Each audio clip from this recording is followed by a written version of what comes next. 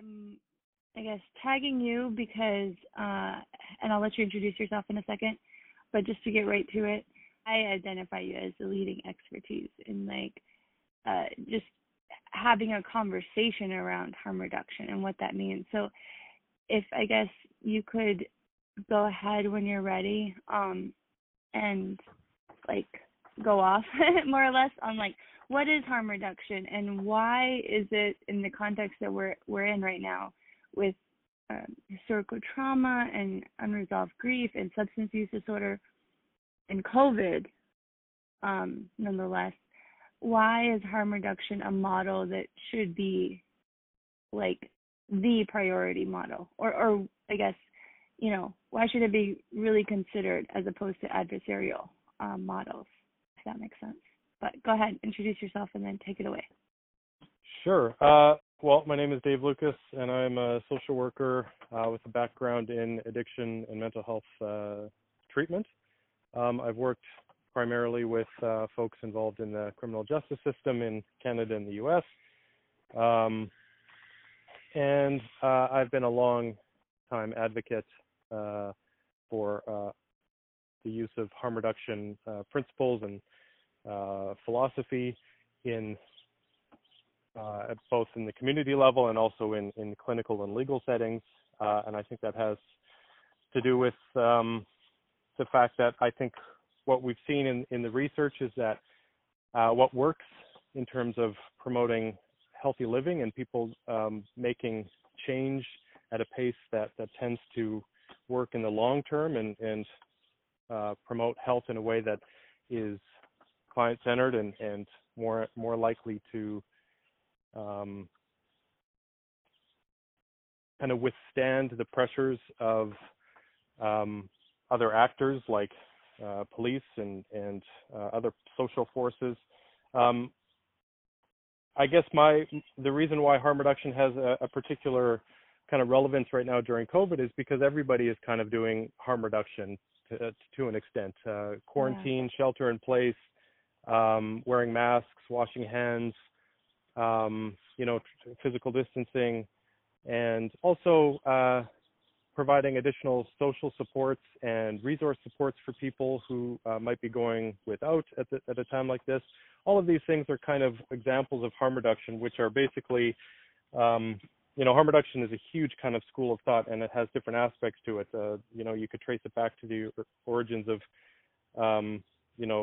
fighting for medications during the AIDS crisis, and then you can also consider it access to medications in the current opioid crisis, and as well as things like naloxone.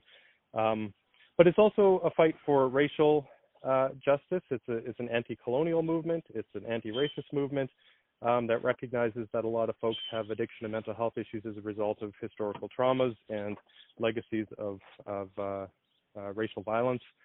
And so it's kind of an all-encompassing approach to things that recognizes that we can't change things overnight.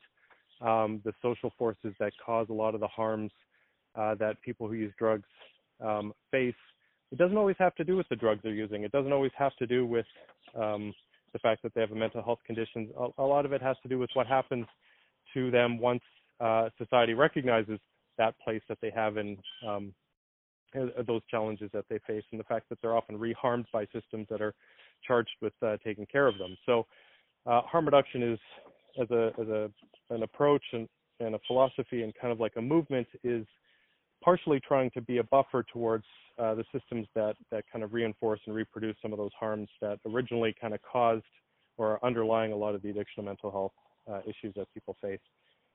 During COVID, it's particularly important to think about harm reduction principles as opposed to, say, like forced abstinence, because we have to be realistic here and we want everybody to be safe and taken care of. And when we do things like restrict people's access to substances that they've been using, say, on a daily basis, whether that's opiates, opioids, or stimulants or alcohol, there could be really, really dangerous outcomes. So, for example, if somebody is a daily drinker, a heavy drinker, and they're suddenly cut off from alcohol, they could actually die from withdrawal. Folks don't usually die from withdrawal of opioids, but you can go through extreme pain and distress to the point of where you could potentially be so dehydrated that you could die. It's rare, but it's possible. But it's something we certainly want to avoid. It messes with people's tolerance, and then when they do eventually get access to opioids again, their tolerance is all out of whack, and there's a really high chance of overdose risk. So there's all kinds of precautions that we want to take when thinking about people with addiction issues during COVID, because every risk that they face kind of normally, they're facing in an intensified way. So are they facing maybe potential eviction? Or do they have less access to food? Are they not able to pay for? They're not able to do their gig economy type jobs or their side hustles to make ends meet. So suddenly that they're without kind of those basic necessities. So they're facing a lot of social problems. In addition to that, they're going through all the physical and or physiological distress that comes with being in withdrawal or not being able to access their substances. And then it gets just really dangerous. So there's two approaches you can take. You can say, well, that's them's the breaks, and that's what they get for living a life on the margins like that. Or you can say, what can we do to support this population and keep them alive? Because ultimately, if we're trying to observe COVID directives, it's because we're trying to keep people alive, whether they use drugs or not, whether they have mental health issues or not. We want everybody to survive this thing together. So harm reduction in its most purest form is really about care and compassion and mutual support and non-judgment and meeting people where they are. And that means that if somebody is using substances and we, during COVID, decide that, wait a second, we're not going to allow these people to have access to things, we have to be prepared for the fact that that's going to have extremely, it's going to have really dangerous outcomes, most likely. So we need to do some planning around making sure people have access to addiction and mental health care services, harm reduction services, so that they can do some planning and stay safe. Thank you for that. Do you mind sharing in the next minute or so your experience working in Canada with First Nations and, well, I say First Nations, but if you happen to have clients who were First Nations, I think this really is, for me, mind-blowing, just the level of, I don't even know if the word is acceptance, but just awareness and implementation of harm reduction for substance users. And I know your area is, or the area that you can speak to is opioids, but in my community it's methamphetamines and alcoholism as the leading top two. Sure. I could be wrong, but if you could speak to your experience, that'd be great. Yeah, I mean, I'm certainly not an expert in the in the best in developing or creating or delivering culturally appropriate responses for Indigenous communities, but I certainly have worked with a lot of Indigenous people in my time, especially in Canada. I'm from Winnipeg, Manitoba, so I've worked in the much maligned, for good reason, child welfare system here as a youngster, just kind of entering the field, and then I started working in the addiction and mental health field in Toronto, where I worked with a lot of street-involved people, many of whom were Black or Brown or Indigenous, and I've seen kind of all substances in Winnipeg, and there's a lot of alcoholism and crack use and meth use and opioids and other kinds of painkillers. Certainly, in Toronto, it's very similar. You see pretty much all of the substances. The folks that I worked with, the Indigenous folks I mostly worked with, were using crack cocaine and alcohol for the most part. That was very common. And my experience was that what worked, or at least was a bit more effective in terms of like engaging with that population and making sure that they stuck around and came back to get more support was, number one, seeing other people that looked like them in the services that they were accessing. So representation was important. And then also just people who recognized kind of the historical legacies that were underlying a lot of the things that they faced and why they were, so secluded and often isolated in big cities like Toronto. In Winnipeg, our colonial legacy, I think, is a little bit more upfront. We have a large urban Indigenous population, so people are a little bit more aware of kind of that kind of aspect of our history. Whereas in Toronto, it's so multicultural that sometimes that story gets a little bit sidelined, so you don't see it as much. But I did work at a hospital that had an Aboriginal program. We had a space where people could do smudges and sweats, and a lot of our Indigenous clients did find that to be particularly helpful. But my big takeaway was basically cultural practices, as much as it kind of is thrown around like, almost as a proxy for, if you just throw people of the same culture in the same room, it'll fix itself. And I don't think that's true. But in the case of working with Indigenous populations where they had Indigenous leaders leading those therapeutic processes, it was hugely significant for them. And especially when they were able to kind of merge some of the more kind of Eurocentric approaches like cognitive behavioral therapy and motivational interviewing, and we kind of merged those with practices that connected people to the land and other kind of practices. So that I found that to be hugely significant in terms of retention and kind of more long-term success. But ultimately, what was the biggest challenge for this community was, what happened when treatment ended.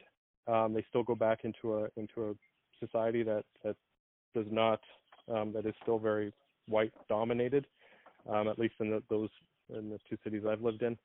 So a big focus for us was to try to make sure aftercare and linking them with other kind of culturally appropriate services for when treatment was over was really, really important, because it's very easy to, as they say, it's easy to forget a language when you don't use it, and I think that goes for a lot of other types of ways of knowing and moving through the world. So that was something that I learned. But one thing I learned also from working with that population was how severe alcohol withdrawal can be, and that was something that I wasn't aware of because I was more familiar with working with illegal drugs.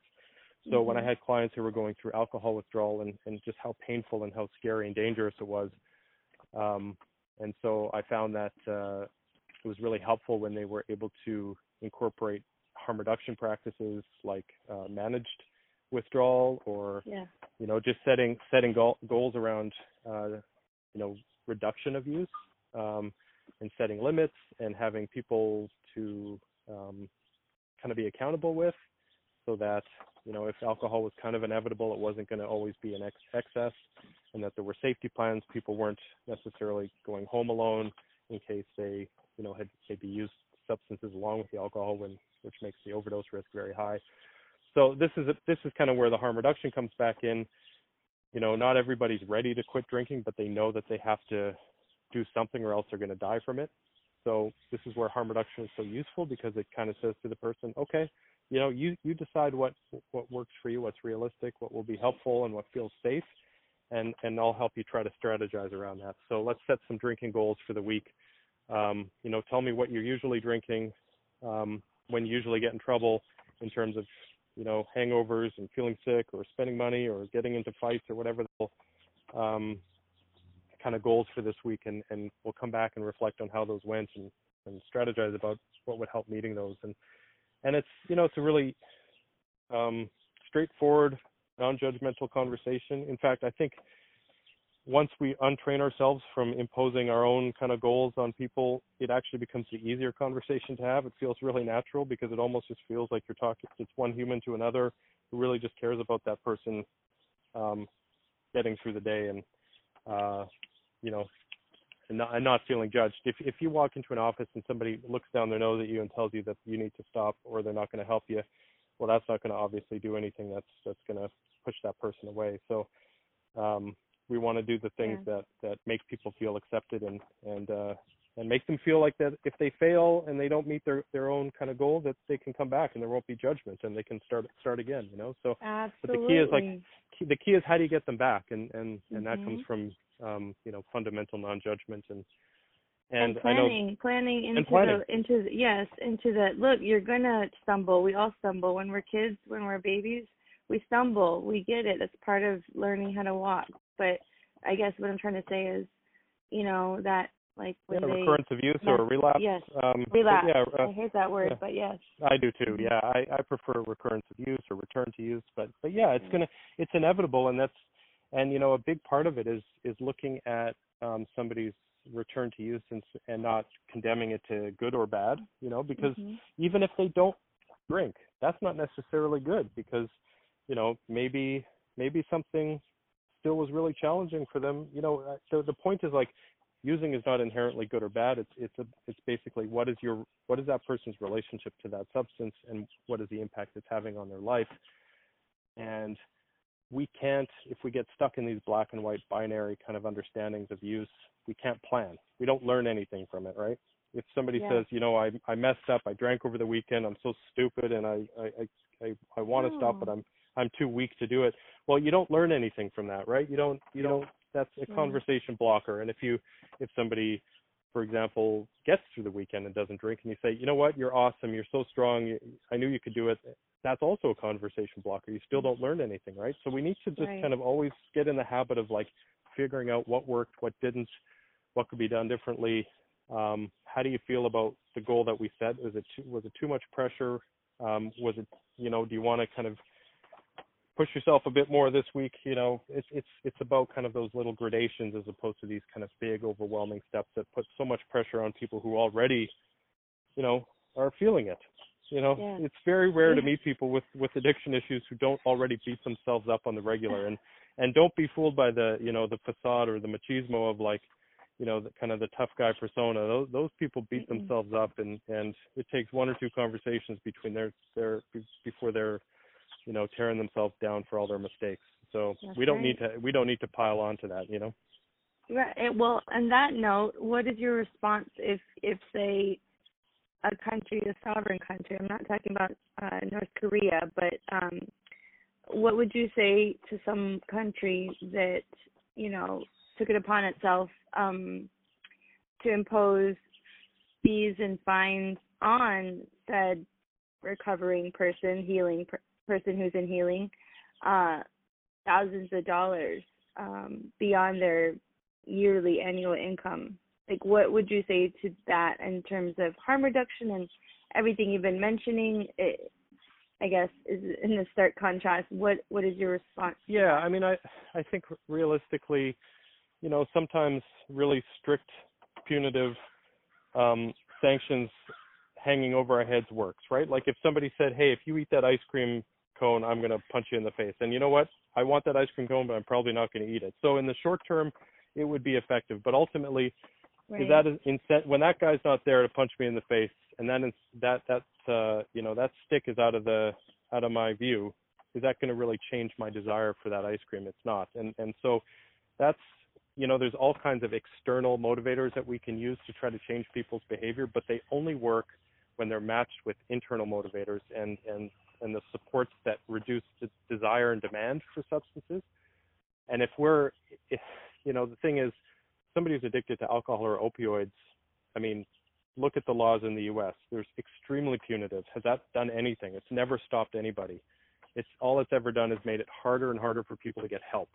And it's made it hard. And it means that people use alone, they use in secret, they use in the shadows, and that's why they overdose. That's why they die alone. And that's why they don't call the police when they could to get help, or an ambulance, you know, because they're scared of the fines. They're scared of getting arrested. And so what you're doing is you're basically saying, we're not interested in supporting you. We're just going to tell you what we want you to do, and it's up to you to figure out how to do that. Now, that's fine if it worked, but it doesn't. So it's actually really lazy and short-sighted, to be honest. And I know that sounds kind of critical, but all we have is evidence that those types of tactics don't work. There's no country that has come down hard on drug users and it's worked to reduce the harms associated with drug use. Only the countries Only the countries that have shifted their support towards health systems, things like housing, diversion programs, getting people kind of like vocational support. Those are the only countries that have ever had any success reducing those harms, like disease transmission, overdose, injection use, homelessness. So, you can, it all comes down to what playbook do you want to use. Do you want just the appearance of making it look like you care, or do you want to actually have an effective system that actually responds to the needs of your people? Because that's the Eurocentric, very kind of punishment-oriented approach that is basically if we look through history, why has that existed? It's only ever existed to control black and brown bodies, right? And Asian bodies in Canada with the opium dens and trying to keep Chinese immigrants away from white women. So if we want evidence that that's not the system to impose, we have to ask ourselves, what are we trying to do? Are we trying to control a particular segment because we don't like them, or do we actually want to fix the underlying problems? But harsh punishment in this drug policy space is just an extension of that legacy, and it's not going to work. So it's going to scare a few people, but it's not going to stop them from using. That's the sad thing. They'll just do it in secret, and then they living in the shadows even more. Right. Not to mention if you have, like you mentioned earlier, mental health, depression, anxiety, suicidal ideation, that's running rampant in my community. And so I guess to spin it into what my elder says, planting seeds rather than, looking at the devastation of colonization's mess, but really to plant seeds is to really recognize or take the time for yourself to, tend to your own garden, whatever that may be, whatever healing that may be. And it might be with a six-pack, without a six-pack. The point is that you are staying connected and that you are, that you're wanted and that you have a responsibility. And that's that's a very strong Apache ethic. And I think that that's powerful across a lot of Native communities. I can't speak for all of them, but I think that this ethic around original instructions and everyone having responsibility and everyone coming and part of your responsibility is to heal. That is part of your responsibility is to heal, because we need you. We need everyone on the front lines with COVID. This is not the first time. There's going to be more COVID. We have to prepare now. We have to look out for everyone. So anyway, last 30-second takeaway thoughts, or just what do you want people to know about, what would you like people to know? Well, I think you really framed it beautifully by saying that, people who feel cared for will care for themselves as well, and they will see that as a responsibility. And if you give them responsibility within, some kind of system of care, they will take that up, and they'll probably be one of your best workers because they understand both sides, right? They value it in themselves, and they can see the pain that the other person is dealing with. So, we're wasting a huge resource by shunting these folks to the side. I think I like the framing of responsibility there, not so much pull yourself up by the bootstraps, but give people things to do that mean something. And when people feel useful and helpful and supportive of others, they have a reason to take care of themselves, because sometimes it's easier to care for others before you care for yourself, but slowly that shifts. And you see that the better, the stronger you are yourself, the more you can help others. And that kind of that's the echo chamber that you really want. And I think that comes from top down. That's often, you see that in leadership. You see leadership that listens to everybody and cares for everybody. And you try to, and we're seeing this in the U.S., right? This approach, you don't see care and compassion at the top, and that's why you see it just kind of everywhere you look. So I think that would be the final takeaway is however you respond to the situation in your community around COVID, it's got to be collective, and it's got to be rooted in compassion and non-judgment, or you're just going to lose people and you're going to undermine all of the work that you're doing. Right. Absolutely well said. And that's a missed opportunity we cannot afford. So thank you so much for that. I really appreciate your time. Yeah, of course. No problem. Anytime, Noel. Yeah. We'll talk soon. Appreciate you. All right. All right, later.